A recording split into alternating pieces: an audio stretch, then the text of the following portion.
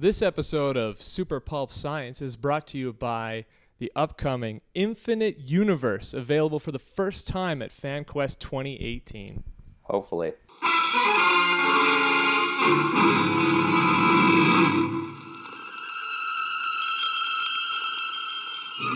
Attention, citizens. It's time for Super Pulp Science.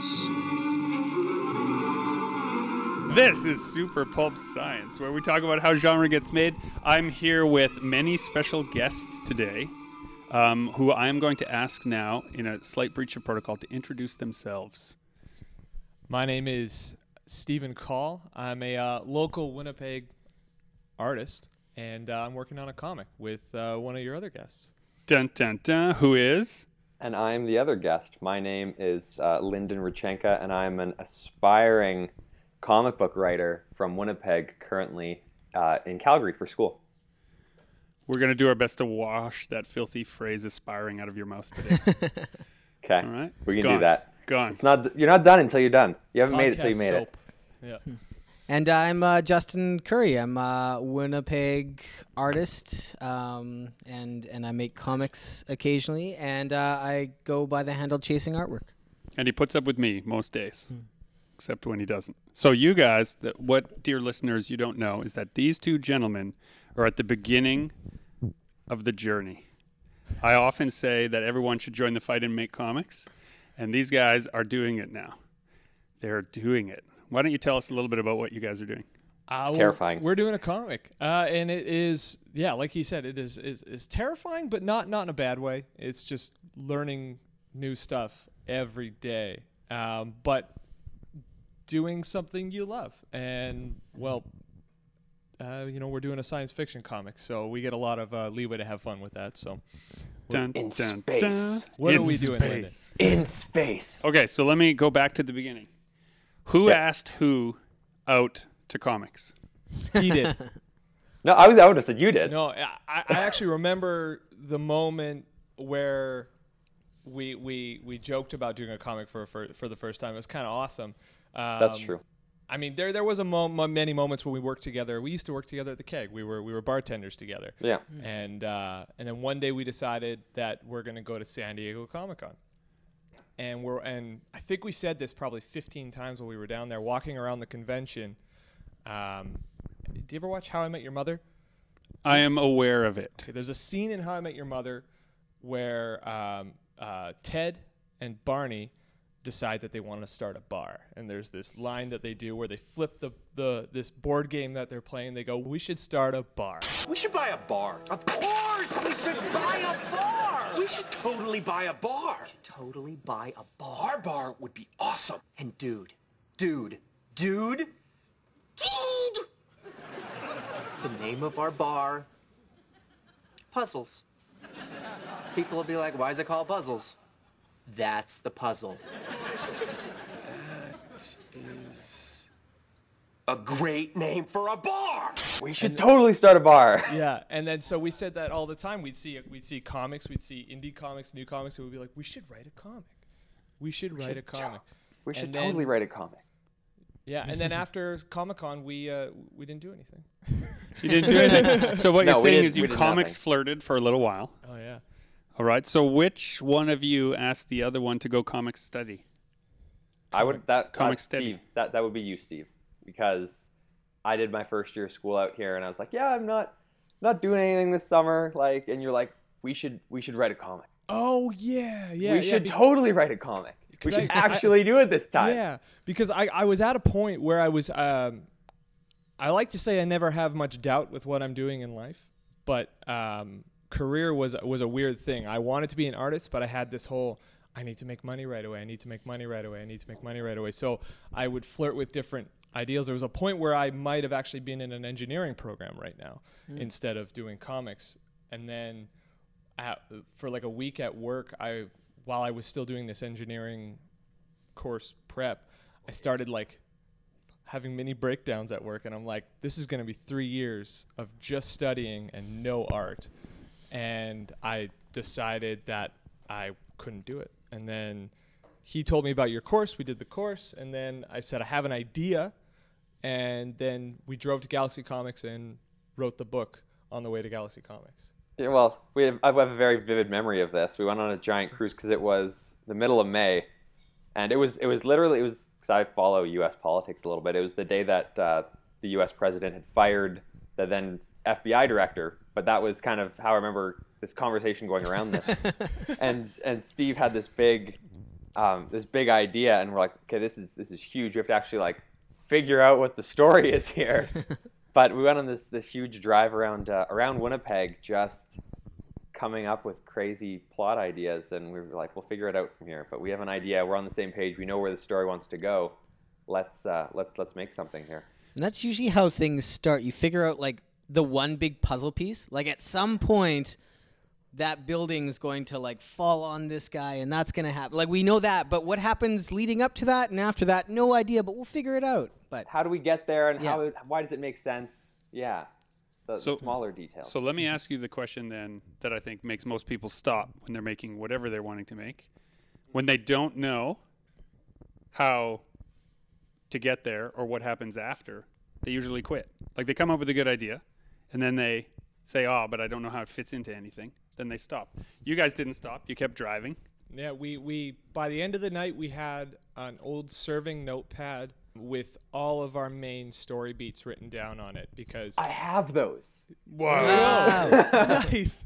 I think I have photos on my phone or something. Yeah, no, I still have them here. Okay, so I know this is a podcast, but now you have to have some visual representation, dear listeners. So we're sitting in the studio. We have Lyndon in on Skype, so he held up the notes, the aforementioned apocryphal notes that started this all to the screen. Stephen's reaction to it was very much like my reaction to Justin pulling out this crumpled piece of paper that was the beginning of Cassian Tonk. I pointed over to the studio wall where he has that stained, horrible drawing framed on the wall. And it just means that we're all the same, gentlemen. We're all the same. And then I should hang on to those notes. That's right. Because one day they'll either be evidence, right, of the start of something, or evidence of a horrific murder catastrophe in publishing. Either thing. You can't explode in the bomb bay because it's foolish. You'll kill us all. There's no reason for it. So you started writing it down on a little scrap of paper. Yep. Literally at a bar. Yeah, we were sitting at a bar. Yeah, we ended at up our former bar. Yeah, we ended up going to our old job to hang out with people because he was in town. Yep. And then that's where we wrote everything down. But yeah, it was just interesting, like the whole drive, because it started off with like the idea of this dude who runs a coffee shop on a battlefield and never actually pays attention to the battlefield because he's so enthralled with telling his own stories. And then everything is happening behind him. So the main story of the book is actually happening behind him. And it got like confusing. That's interesting. I like that. Yeah, it kind of got confusing to explain. And then we started just telling the story of what was happening in the background. And then it found itself in space, and then we just built characters off of it and became a whole different thing. But then it got too big, and we're like, we can't tell this giant story yet. We need to pare this down a little bit. Yeah. So how did you know? That's an instinct. I think that's an important instinct we've talked about before. How did you know it was too big? You told me. Okay, that wasn't the answer I was searching for, but I suppose mentorship could be a reason to find out that something needs work. Well, when he told me that, because like he went to see you to get tips or whatever. We were just hanging out. Yeah, and then he told me that, and I was like, and we realized that made a lot of sense. So we're like, well, how do we cut this apart? And so then we took this story we have and we broke it down into 3 main parts, and then we broke that first part into 3 parts, and then our first book is essentially going to be those first 3 parts, all kind of in one. And I think the hard part was, especially for him, this was mostly on Lyndon, was taking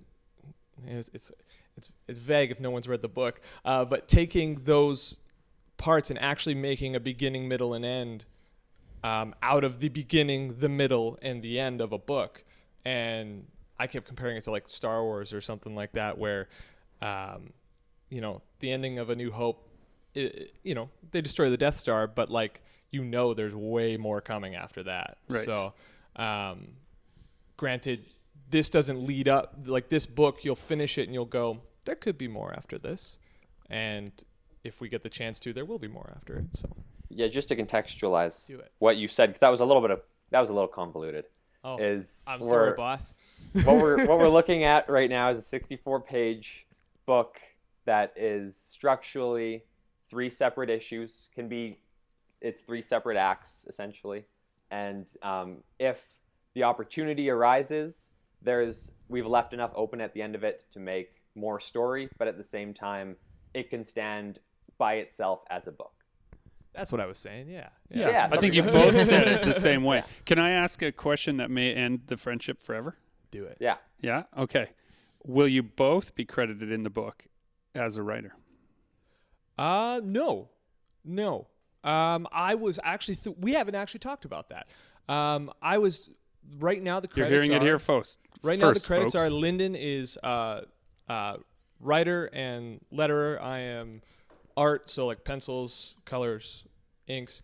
I've actually been thinking about like, well, what about story? Because we kind of came up with a story ourselves. So we haven't really talked about that, but I think if we include a story by credit, kind of like how like Rogue One is the story is credited to John Knoll and Gary Whitta, but there's another credit for like the guy who wrote the script. Right.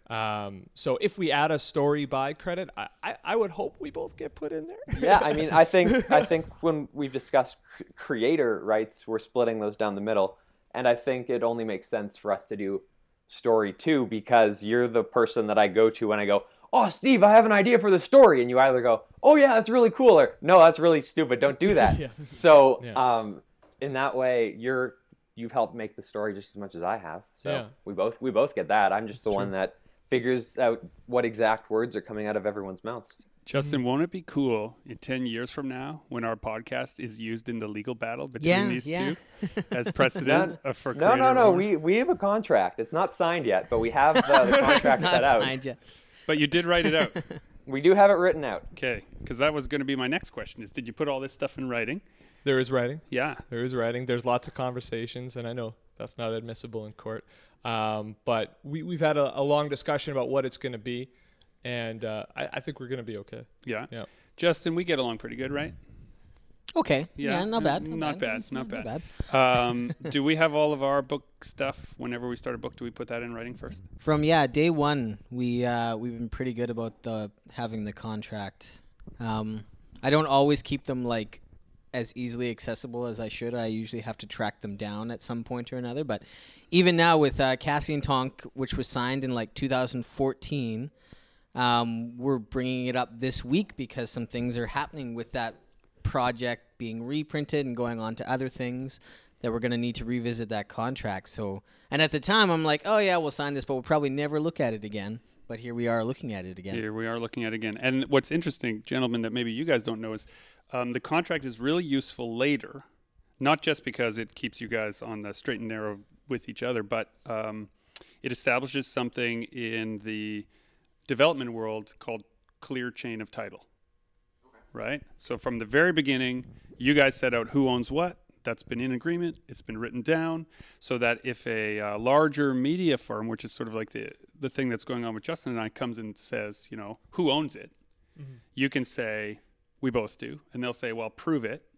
And you'll say, no problem. And they'll say, how long ago, how old is this agreement? Right? Will there be a period of years where there was a dispute that we don't know about before you finally got this contract? And you can say no, right? And provide them with all that documentation. That's not necessary for you guys to be good creative partners, but it's good in the long run for establishing a lot of other sort of, when people talk about how do you monetize comics, a good way to start is have a clear chain of title. It's an important part of the foundation. Yeah. Even if you never look at it again. Important part to have there. Yeah, it's one of those things. We're going to get it signed, I think, when I'm back in Winnipeg next, which is towards the end of February. So we'll get together and we'll make sure everything reads fine, and we'll each walk out with a copy, and we'll hopefully be okay. Yeah, no, it'll be good. And it'll help you later if you're not sure how to feel about each other. Like if something happens, like, you know, if Steven steals Linda's girlfriend or something, then you'll. I at need least another one of those. So. Yeah, so you'll have two is good. No. You'll have a capacity. A contract. The purpose of a contract is to plan ahead for what you hope will be an imaginary breakup. Yeah. Right. It makes It's a sense. prenup. Yeah, it So is. It's you're a making prenup. Yeah. Prenuptial agreement. If we're extending the metaphor as comics as a romantic relationship here, then yes, it's the prenuptial agreement for what to do with the kids, right? Yeah. Got nowhere else to go. The ex-wife took the whole damn planet in the divorce. All I got left is my bones. Yeah, we're still pretty early. We finished our script probably about 2 weeks ago, where we finally got the whole thing ironed out, and Steve's been making pages for a couple months now as we've been editing our way through and cutting things down. So it's nice and early. What's that process look like for you two? Which part? Which part? Well, start at the beginning. You've got those little scribbly, awful notes that you waved Yep. at us, Yep. covered in beer stains. How do you take There's a that couple and turn it into a script? Well, That's on him, I mean, my undergrad at U of M was in English, and I did a minor in theater. So a couple of different projects I did at that time was writing plays. So there's a lot that's very similar in writing plays and writing comics because it's a lot of dialogue, and very few, at least in the scripts that I provide Steve, there's very few blocking notes. I kind of let Steve figure out how composition on the page is going to look best, and we kind of play loose and fast with panel counts. If I have 7 panels or 6 panels, Steve goes, this will look better with 5 panels or 8 panels, or in one case 9 panels. I go, that's fine, I'll make the script work with that. But in terms of doing the writing down, I start just with dialogue. I'll figure out what everyone is saying to one another, because that kind of establishes story beats, and then I'll go in and I'll block out specific panels after that, fitting the dialogue in whatever feels most natural. And then from there, we'll say I take his script and I'll look it down. I'll read the page that I'm working on, and I'll visualize it in my head. I'll be like, so how does this look in their conversation? So you have it laid out like different panels, and then like he said, I'll I basically try to do it in the way he's laid it out on the page. But then if it doesn't really pan out in my head like that, I'll adjust. And like I think the one I'm going to be doing next, I think he has on the script, and we haven't talked about this yet, and that's something I'll get to. I have an issue of with myself of just barreling forward without actually considering and discussing the changes I want to make. So that's going to be a change that I make now, is actually thumbnailing it out and having him take a look at it first. Let me interrupt briefly. Yeah. How many comic pages have you made? 12. 12? 10? Like 10 or 12? 10? No. Had Yeah. you done previous comic pages before that? In the first grade. In the first grade? Yeah. Okay, so Yeah. I don't know what the count is, but it's like somewhere in the thousands mark for myself. Mm-hmm. And I can tell you that I still struggle every page with what you just said. Like talking to your writer about the changes. Yeah, you wanna like make? if I'm working with a writer and I suddenly have an inspiration to create the page in a slightly different way, I'm so fired up and I just start and I go, and then I'm like, oh, I have like a little bit of guilt. I'm like, oh no, this is not my place to do this. I have to quickly get in touch with them. But sometimes it's 3 or 4 pages later, Yeah. because I'm so fired up that I finally get in touch and be like, so you had this part in the script. Yeah. It's not there anymore. We just on like the 2 podcasts ago, we were talking with another comic book illustrator, and we were talking about working with writers, how one of our favorite parts is when the artwork does the job of what the dialogue was supposed to do. Like if there's a panel where the guy is supposed to like say something that's like shock and awe, but you draw him in such a way that you don't need that dialogue anymore. And that's like one of our favorite things, because we've done Yeah, that was Danny's- such a good Danny's as job well. visually that the writing, you don't need that piece of text on there anymore, because it's just, yeah, you don't need it. And we've done a few Yeah. things like that where like with the last page, obviously this is one of the examples that like I made a change and I told him about it later, where the way this thing was supposed to play out, we'll You can say give spoilers. You can take visual. details. Basically, the characters are climbing down this rock face, and the way I wanted to lay it out was the rock face is almost as if it's a full page splash, but then I've laid 5 panels over it, and you see the characters go from top to bottom, and you get closer and closer, so you get repeat characters every now and again. And there's this scene where one of the characters who's having trouble getting down the mountain, he's not the most agile of the team, and he trips and hits the bottom of the hill. And I didn't really know how to put that out, and then I'm like, oh, I didn't know how to initiate that action happening with the layout I had. And then I realized, I could add a character. All she has to say is, dude, look out, watch out for that rock or something like that. So I added her in. He went and lettered the page. And then I'm like, oh, I didn't tell him about that bubble I needed. And then now it's there. And actually very creatively so. He brought it on the panel where he trips, but it still is indicative. It still indicates that she's saying it. It's an off-panel bubble. Yeah. So the panel or the bubble tail hits the border and kind of cuts off, but it's still pointing in her general direction so that you can tell it's her that's saying it, and it's just a really loud lookout, and that's the whole thing. So who's doing, like, you're doing lettering? Are you also doing the layout, or are you doing layout?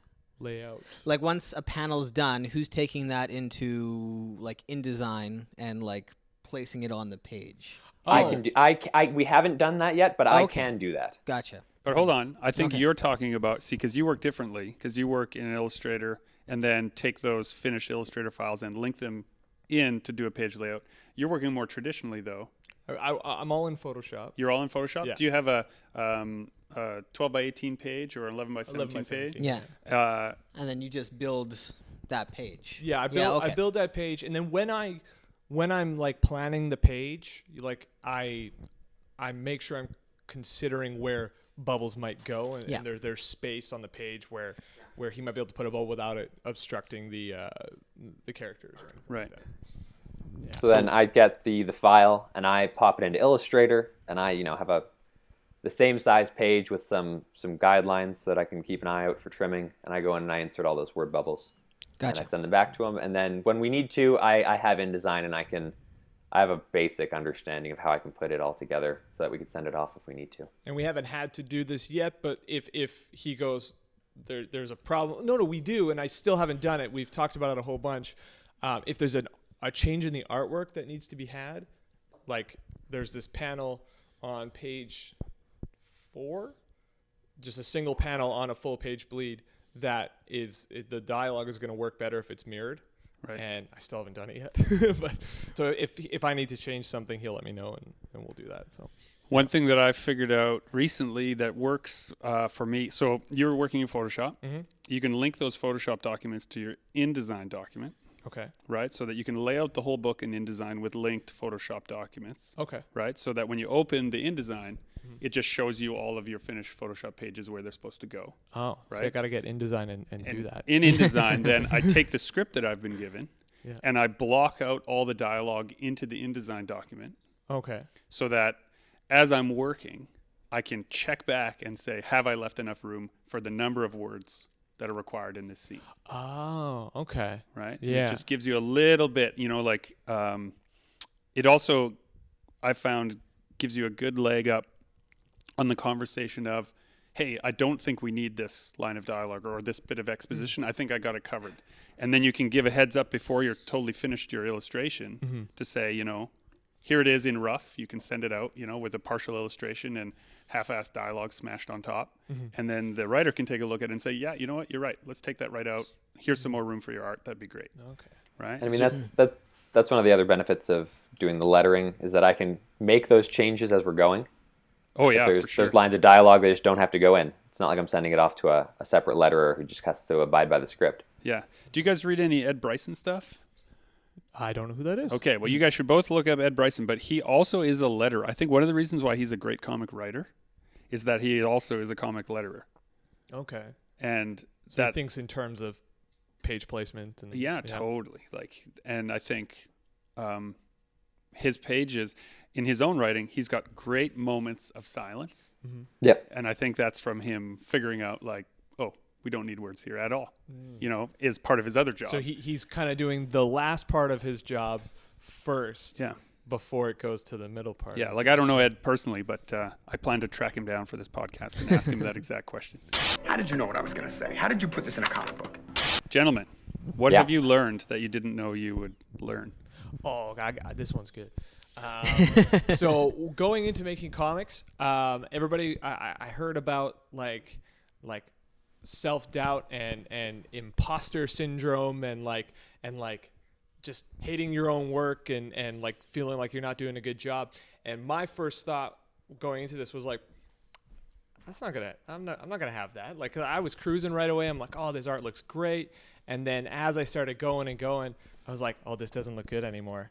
Oh, there's no way I can finish this tonight. and like just getting in my own way, like that is like a huge thing you don't realize is going to happen to you, even though you're confident it won't, it still hits you.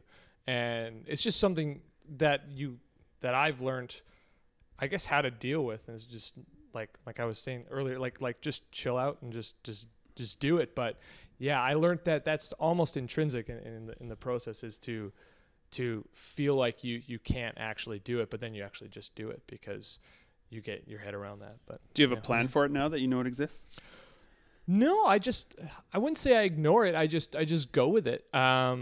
Like a big thing that helps me is when I'm doing something, say I'm like designing like a piece of tech or something like that. And I'll be like, well, this doesn't make sense, or like, why am I putting this here? Or this line doesn't make sense here. I'm like, well, Jack Kirby did like 3 pages like this a day, and you look at his art and it looks purposeful, and I don't know if it was all purposeful, but he'll go and there's just be random lines everywhere, and I'll be like, oh, well, he got away with it, so I can get away with it too. I'm not comparing myself to Jack Kirby, but maybe I am. Well, I used to be in band in middle school, and my band teacher always used to say, you make a mistake, no one's going to notice. It all just sounds like music to everyone else. Yeah, only So the it's the only same the idea. musicians can tell. Yeah. And to go kind of to bookend what Steve was saying, but in the other direction, I didn't realize when we were starting out on this project just how it would feel to see all of it actually happening. So like there was a day when we first really starting this, probably in the middle of the summer, where Steve sent me a couple screenshots of just pencils of the first couple pages of the script that I had written, and I'm like, holy crap, this is like something that was in my head and now it's on paper. Like this is real. It's an amazing feeling. Yeah. It's an Yeah. amazing feeling. Something you imagined you're holding in your hands now. Yeah. Right. So just on the other side, you never really know what it's going to feel like to see it become real until it's actually real. It's like magic. Well, speaking of magic, okay, so I'm fascinated by magicians and like magician culture. And maybe you guys don't know this, but in a lot of magicians' acts, they start with close-up magic. They start with like card tricks and little red ball stuff. That's not for us. That's not for the non-magicians. Mm-hmm. That's for the magicians in the crowd. Oh, look how good I am. No, it's a statement. It's like a conversation with those magicians. Here's where I am. Here's where I am in my creative process. Here's how I know. Here's all the basics that I learned, so that those other magicians then know the language of the show. Right? Like really well thought out acts are that way. Okay. Right? So that a magician in the crowd says, oh, well, they clearly studied this and this and this, and they know this. So they know so the magicians in the crowd kind of know what angle Yeah. to look at the show. And they also know what to forgive and what not to forgive. It's sort of like other people put their letters behind their name on their business card, right? It's like that. Oh, okay. Right, cool. so you know where you're from. So I say this, I'm coming back to your comics, I promise. You guys start with a great bit of close-up magic in your book, right? Yeah. You guys are doing the hard work. Anyone can make a giant contraption, right, to make you disappear, right? But having the practice to make a card disappear and then reappear and no one knows how it happened, right? Yeah. That's, it takes real skill, no engineering required. I think in comics, the same is true of the giant splash pages are like the giant machines. You can make a giant splash page look pretty good and interesting, but the real mechanics, the real cleverness in comics is lots of panels on a page that tell a story clearly. And you guys are only 12 pages in, but the vast majority of them are those. They're very concise storytelling where you know where the characters are, who they're talking to, why they're talking to them. There's acting going on, like the characters' faces are emotive. Like there's a lot happening in those books, and I think you guys are doing the right thing so far. Oh, Steve, they're saying nice things about our book. Yeah. We'll think of some bad things to say, I please promise. I'm sure. While we're on the subject of the book, so we have 12 pages. We have a draft of a script. What do we do now? Do we just keep making pages? Keep making pages, yeah. At what point do we look for like an editor? When do we like, what's the next step outside you should of see making our pages? previous podcast for that. We've listened to it. I was telling Steve, we listened to it last weekend, and then I had nightmares the following night. And I told Steve this about talking to a certain editor and being told that my writing was junk, but that's their job. Oh, that's in your future. That's coming. That's coming. There's no way to escape it in this job. There's no way to escape it. Yeah. Someone will tell you that your writing is junk, and that your art is terrible. Yeah. And I did a fine arts degree at U of M. I think I got told my art was junk, like with every project all the time. So I'm ready for it. I don't know. Well, you did writing in school. Like I did do writing. Yeah, my you know how it profs feels. liked my writing though. Yeah, I love constructive criticism though. Even if it's something I have to go dial back and go from the beginning. If someone wants to tell me like I completely missed a step at some point, and I love having that conversation and fixing it, because I know now an objective third party will say has looked at it, read it, found a glaring problem, and I get to go fix it. Now I know that problem's not going to be there, and like other experts won't look at it and go like, well, it's still there, you know? constructive criticism is super useful. You'll get a lot of criticism, and you'll get a lot of praise. And those two things are not very useful. So here I'll give you what I've figured out in the last little bit. And Justin can call bullshit if he thinks that this is no good. That the way to deal with praise and criticism is make books for 10 years and collect both. And when you get about equal parts of both of them, you know you're doing the right thing. That makes sense. Right? Because there will be always someone who tells you that your work is no good. Mm-hmm. But that's out of context. You have to ask them what kind of work they like. Yeah. You know, and one of the things that I like the best at shows, when someone, you know, I hand them a book and they look at it and they're like, oh, it's not for me. My follow-up question is, what do you like to read and what do you like to look at? Now, this is completely as a bandage for my ego. Because if they then name 3 or 4 things that are way outside the wheelhouse of what I'm aiming at, then their criticism is valid to them, but it doesn't speak to the work. Comic-Cons are almost a little self-serving too, because 99% of that crowd is excited about what you've done and like excited for you and going to tell you, I wish I could do what you're doing here. Yeah, that's true. Like it's a very supportive community at those shows. Except when it isn't. Yeah. That doesn't happen too often though, does it? Well, when it does, it's more severe. Yeah. Like I once had a guy scream and yell at me at a show based on the content of one of my books. Just because he didn't like your book. Came up, started yelling and pointing fingers and like really irate about the methods I used to make comics and the way I portrayed women in comics. Is he a self-proclaimed like comic genius? Well, you see, and it's to your credit that you immediately join my side, and we want to like tear him down a little bit. But the truth is, well, I don't want to tear him down. I want to get context. It's like why did he think he had a grounds to Why is he better than you? Okay, so here's my answer. Here's my answer to that. He is entitled to his opinion because he was carrying a copy of the book, which he clearly put his time into to read and his money into to buy. And it was the first time where I had to look that truth in the face and realize that while I don't agree with his opinion, he did all the steps that make him, frankly, entitled to have one. You know, spent an hour and a half reading it, right? Looked at it, thought about it, formulated his arguments, paid his money for it. That's true. Right? Had access to the source. That's what comic shows are supposed to be, right? Yeah. And then gave me a piece of his mind. Yeah. But you have his money, so. Well, I don't know if the joke would cold. be. I would have paid him that in that moment. I would have given him his money back if he had just stopped yelling at me. Well, in that moment, was any of it helpful? Did you take any of that to? Did you change the way you portrayed women in comics? Well, his issue was that they were the main characters. Oh my god. That was his main issue. There's too much of that in comics. I agree. So many women. You can respond to Justin's comment on his Twitter. I would like to follow up by like all my current graphic novels have female leads. So we were saying when I first showed Gregory our first couple pages, and we had our captain reveal on page 3, and it's a woman, and that's a spoiler, but that's fine. But like I don't understand what the big deal is here. Yeah, it wasn't a big deal, but it was not the trope, because exactly. It felt like hard science fiction. You expect the stoic male captain with the chiseled jaw, and instead I got someone that looked a little bit more like my grade 6 art teacher, and I thought that was great. It was a nice, it's a harsh indictment of comics that a woman in a position of authority in a book is a surprise. Yeah. Right?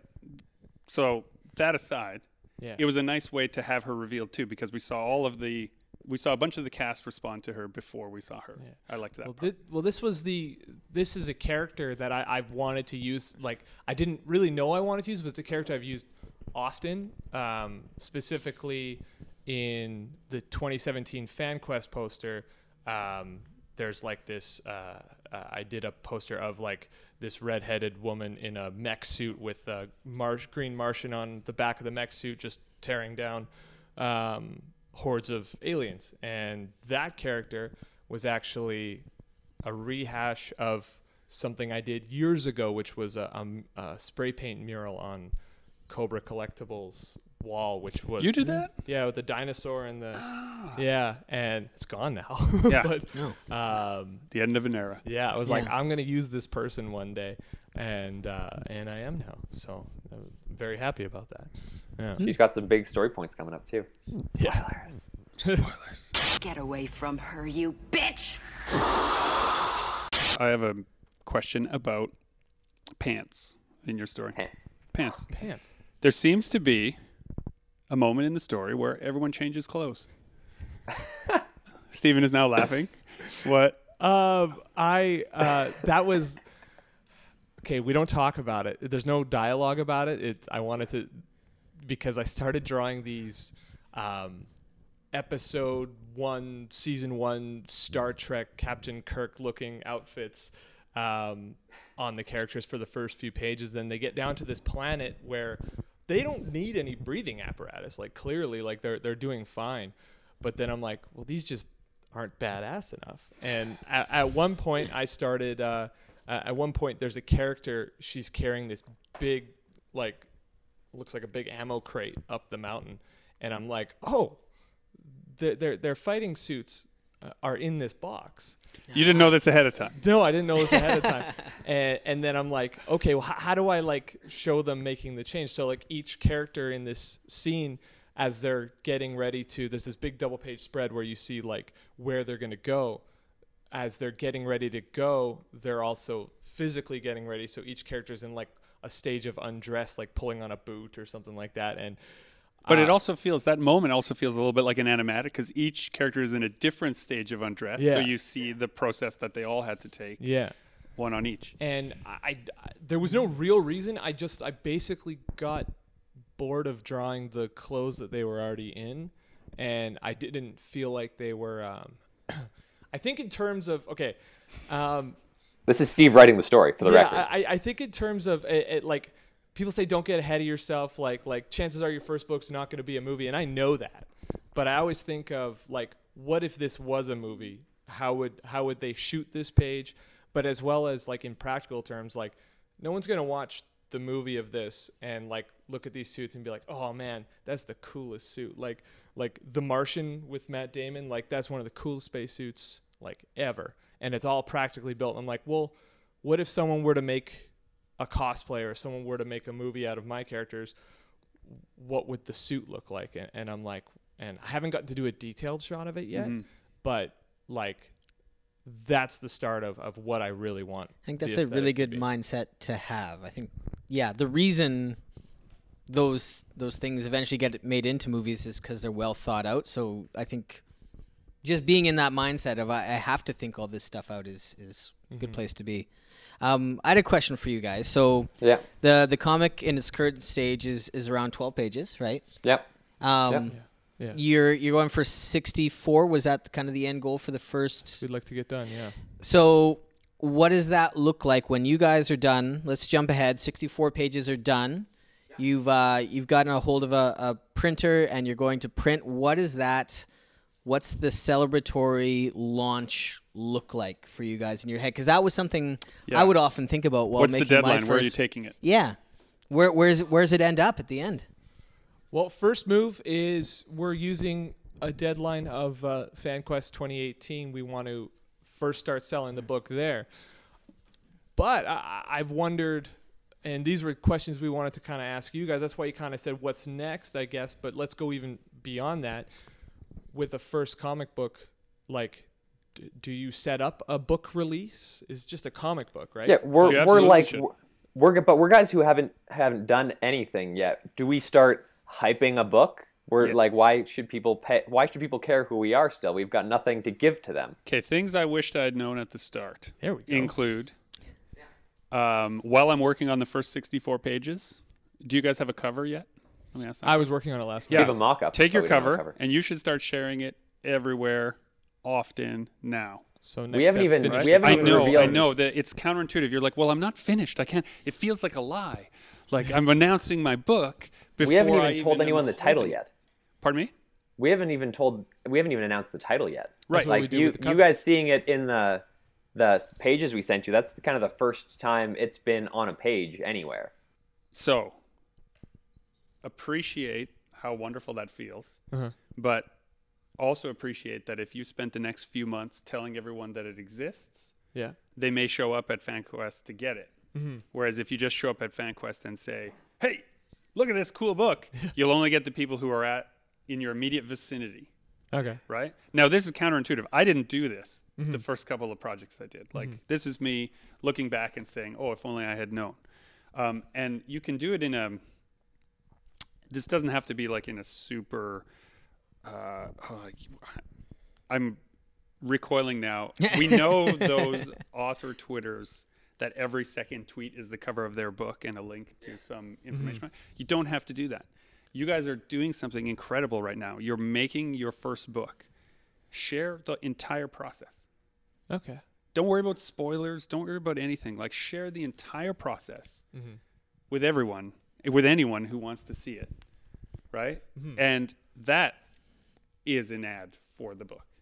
Yeah. Because if they like what you guys are putting into it, they seem to like the story, they'll want to know. You know, and people will come in at different stages. No one will follow it from page 1 to page 64 of your sharing. If you share in little tidbits, they'll just know that you've been working so hard on it that at the very least they'll come up to you to see what it's about. Yeah. They might not like it. I can't, you know. Because I've done like 3 Instagram shares so far, I think, for the book, and like they're doing okay. And I think I'll keep doing that. I mean, I don't share anything that isn't shared by you first. It's your art. You know when it's done. Yeah. Well, it's a slow build though. Like Greg's right. Like you have to kind of. I like posting.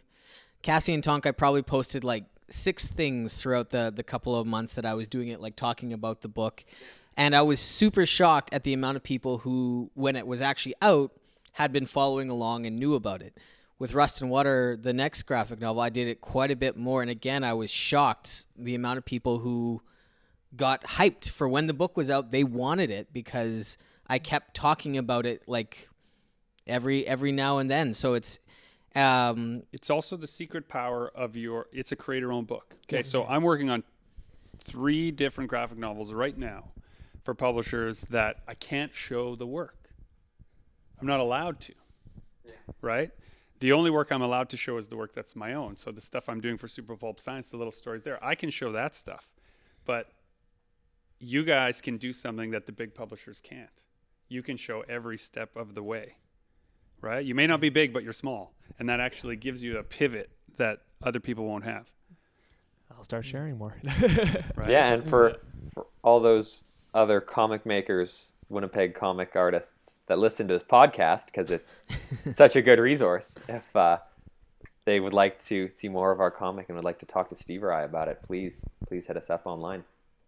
Yeah, with comments or criticisms or Oh, praise. we'll take the criticism. We'll send you all the pages we've got. You can tell us exactly what you think, and then you can tell us if you still want to talk to us or not. The other thing you guys can do as you're working on it, which is something I've never done but I've always wanted to do. So this is me giving you advice I've never followed now, is sending those PDFs of the comics you're working on to your local comic stores early. Okay. Say, like, here's a book we're working on. You know, we're local. Here are the pages. You know, like comic book store owners are a good judge of what will move or not move in a store, and you'll get some really honest feedback there. I've always wanted to do that, but I'm scared. You've never done that before? I've never done that. I've always wanted to do that, and I know that. I guess suddenly the names escape me. Sean Phillips and Ed Brubaker. Okay. Do that. I was at Atomic Comics one day in Phoenix, and everyone was really excited because they're like, "Oh, the new Brubaker stuff is here." Apparently, he would send PDFs of the books ahead of time. Yeah. And the whole staff would come. The whole staff would come checking it out. Oh, that's cool. Right. And I just thought that was so clever. That's but cool. then I also thought, what if they don't like it? Well, my first thought when you started talking about that, and then I was like, what if they don't like it? But I think that still would become a good thing, because you're still putting yourself like in their minds. So even if they look at it and they go, well, this isn't great, you keep throwing stuff at them. Eventually, I would assume they're going to be like, well, this is going to be a finished book, like, and they Well, we're might still start guys to like doing it more something. and more, you know. Yeah, like, they may want to do the launch at their store or whatever. Okay, Steven, you've convinced me. I'll do it if you do it. I'll do it then. Okay. Okay. So We're we'll gonna do both it. send this week. This week we'll both send PDFs, right, of our comics in process to our local comic stores. Okay. And just say, hey, shout out. This is what we're doing. We love our local comic store. And maybe, dear listeners, if you're also working on comics, you should do the same thing. Yeah. Right? And let us know if you're doing that. Yeah. We're pioneering a new marketing medium for comics. Right? Yeah. I mean, we do love our local comic store. Yeah. It's not very local for me, but it's I love it. Galaxy Comics. Galaxy? Yeah, Galaxy's a good shop. It's a good shop. We've got Comic Factory right close by here, and Red River Books also right close by here, and they both have comic accounts. And then Book Fair on Portage. Book Fair on Portage. Mhm. And then Mighty Comics. I hit up Mighty Comics a fair amount too. And where else? What are we missing? Is Bookshelf still a thing? Bookshelf used to It be is a on thing. Portage. I know Yeah. it moved to St. Mary's, but I don't think it's there anymore, is it? Yeah, no, they still exist, and you should definitely support Bookshelf. Yeah. Yeah, 'cause I'll have to find it, because that was the one I used to go to, like, when I was younger. Bookshelf it was on Portage. gets credit for introducing me to the work of Paul Pope. Really? Which in my early formative comic book days was like exactly the thing I needed Paul to Pope was find. year 100, right? He did year one. Yeah, he did 100%, and they did Batman year 100. Yeah. And Battling Boy most recently, but it was his THB, his Stories from Mars, that really got me, because they were DIY books and they were breaking all kinds of rules in comics. Yeah, his and Instagram name is Comics Destroyer, Just- or that's yeah. his Twitter or something. Yeah. I love that. At that close range, we won't last long against those Star Destroyers. What Steve and I have done outside of, putting the hours in, and like theoretically anyone who wants to make comics can, write a script, and if they have an artist, pump out a couple pages. I'm at a point now where I have a script draft done, and it drives me crazy that Steve is going to be putting long hours into this book, and I feel like I'm almost twiddling my thumbs. What is our next step going forward? What do we need to look at? So what and you're what trying to should figure regular out comic creators do? is what's the added value that you can bring to the table. Always. Justin, weren't we learn having and this design. conversation? Hmm? We were having this conversation about our next book too. Yeah, because there's writing and there's artwork, but when it comes to like a 62-page book, I don't know how many hours of writing that is, but I do know how many hours of artwork that is, and it's way more. It's a lot. Yeah. It's a ton. So It's a lot. yeah. So one of the things we were talking about, the next project Greg and I are going to work on, while I'm concentrating on the art, he was going to get going on kind of what we were just talking about, sending out versions of the book for review copies, setting up book touring, setting up events setting up. Because we visit about 20 cities as a result of doing our comic shows. So we're trying to look at the long game and say, okay, for the first time ever, we'll plan way in advance to set up a bunch of signings and a bunch of things in those cities to promote a book that is in development, which is like what, of course, real publishers do all the time. I also want to tell you guys, when I started out, I thought you needed to have some kind of certificate or be something special to do a book signing at a bookstore or a comic book store. That is not the case. I remember you guys saying this. Just phone and say, we've got a comic, we want to come by, we want to do a signing, and they will be thrilled to have you 9 times out of 10. Especially like in Toronto or in bigger cities, like, you know, a little more competitive, but especially in Calgary and Winnipeg and places like that, bookstores and comic book stores will be so happy that you guys have a book and you want to come and show it off. Pro tip. Yeah. Typically, New Comic Book Day is Wednesday, which means sorting day is Tuesday.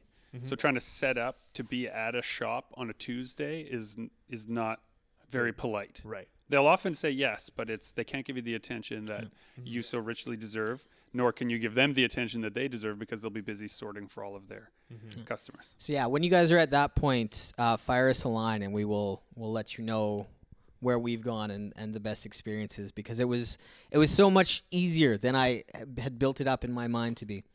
But I still feel like there's a missing step between where we are and where that point is. Finish the book. We just finished the book? Yeah, finish the book. And you can take, if you're worried about your added value, is you can promote the heck out of it, right? And you don't have to shout for yourself. You don't have to be like, oh, I'm great, I wrote a book. You can be Steven's champion, right? You obviously like collaborating with him, saying nice things about what he's doing and talking about that process, you know, turns you into a pleasant fellow rather than a shameless self-promoter.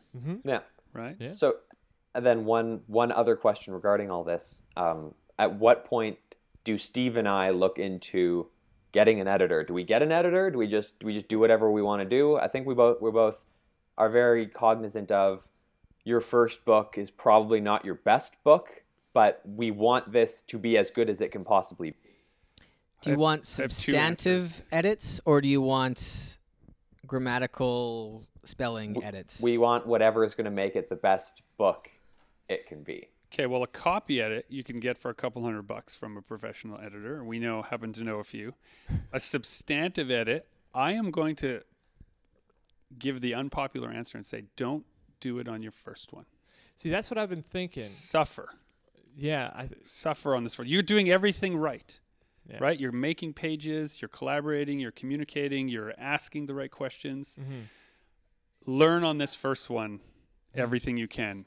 So we'll just finish the book. And just. I mean, it's just 64 pages. Yeah. Right? It's quick. Is that because you think would a substantive edit to a regular person trying to do something for the first time, if they get a bunch of criticisms back, would that derail the whole project most of the time? It can, but also because what I know of the two of you, you're already inquisitive enough to ask, how can we improve it? Yeah, we tear it down a lot. So I've already torn it down. And so I think if you have a healthy experience of 64 pages working together doing that, and then you take your next project to a substantive editor, you have a basis for comparison. Okay. Right? You know how you work. Then you'll know how I work plus this, what it might mean. Right? It gives you a way to figure out the equation. That's just, but I wouldn't give that same answer to everybody. I give that answer to you guys because of the work I see you doing and the attention I see you putting into it. I think you can probably pull it off without one. That's all right. Then we'll pull it comforting. off. We'll save a couple $100. Yeah. Now, if you're listening to this podcast from the future and you have bought their 64-page book and you wanted to know what the hell is wrong with it, maybe I'm the reason, right? You can put the blame solely on me for telling them they shouldn't have gotten an editor early. But I mean, in your defense, then we're a couple guys who haven't made comics that are taking advice from a guy who has made comics. So yeah, I think it's all kind of washes out. Beware all advice. Ladies and gentlemen, this has been Super Pulp Science, where we talk about how genre gets made. If you are interested in making comics, you have our permission to do so.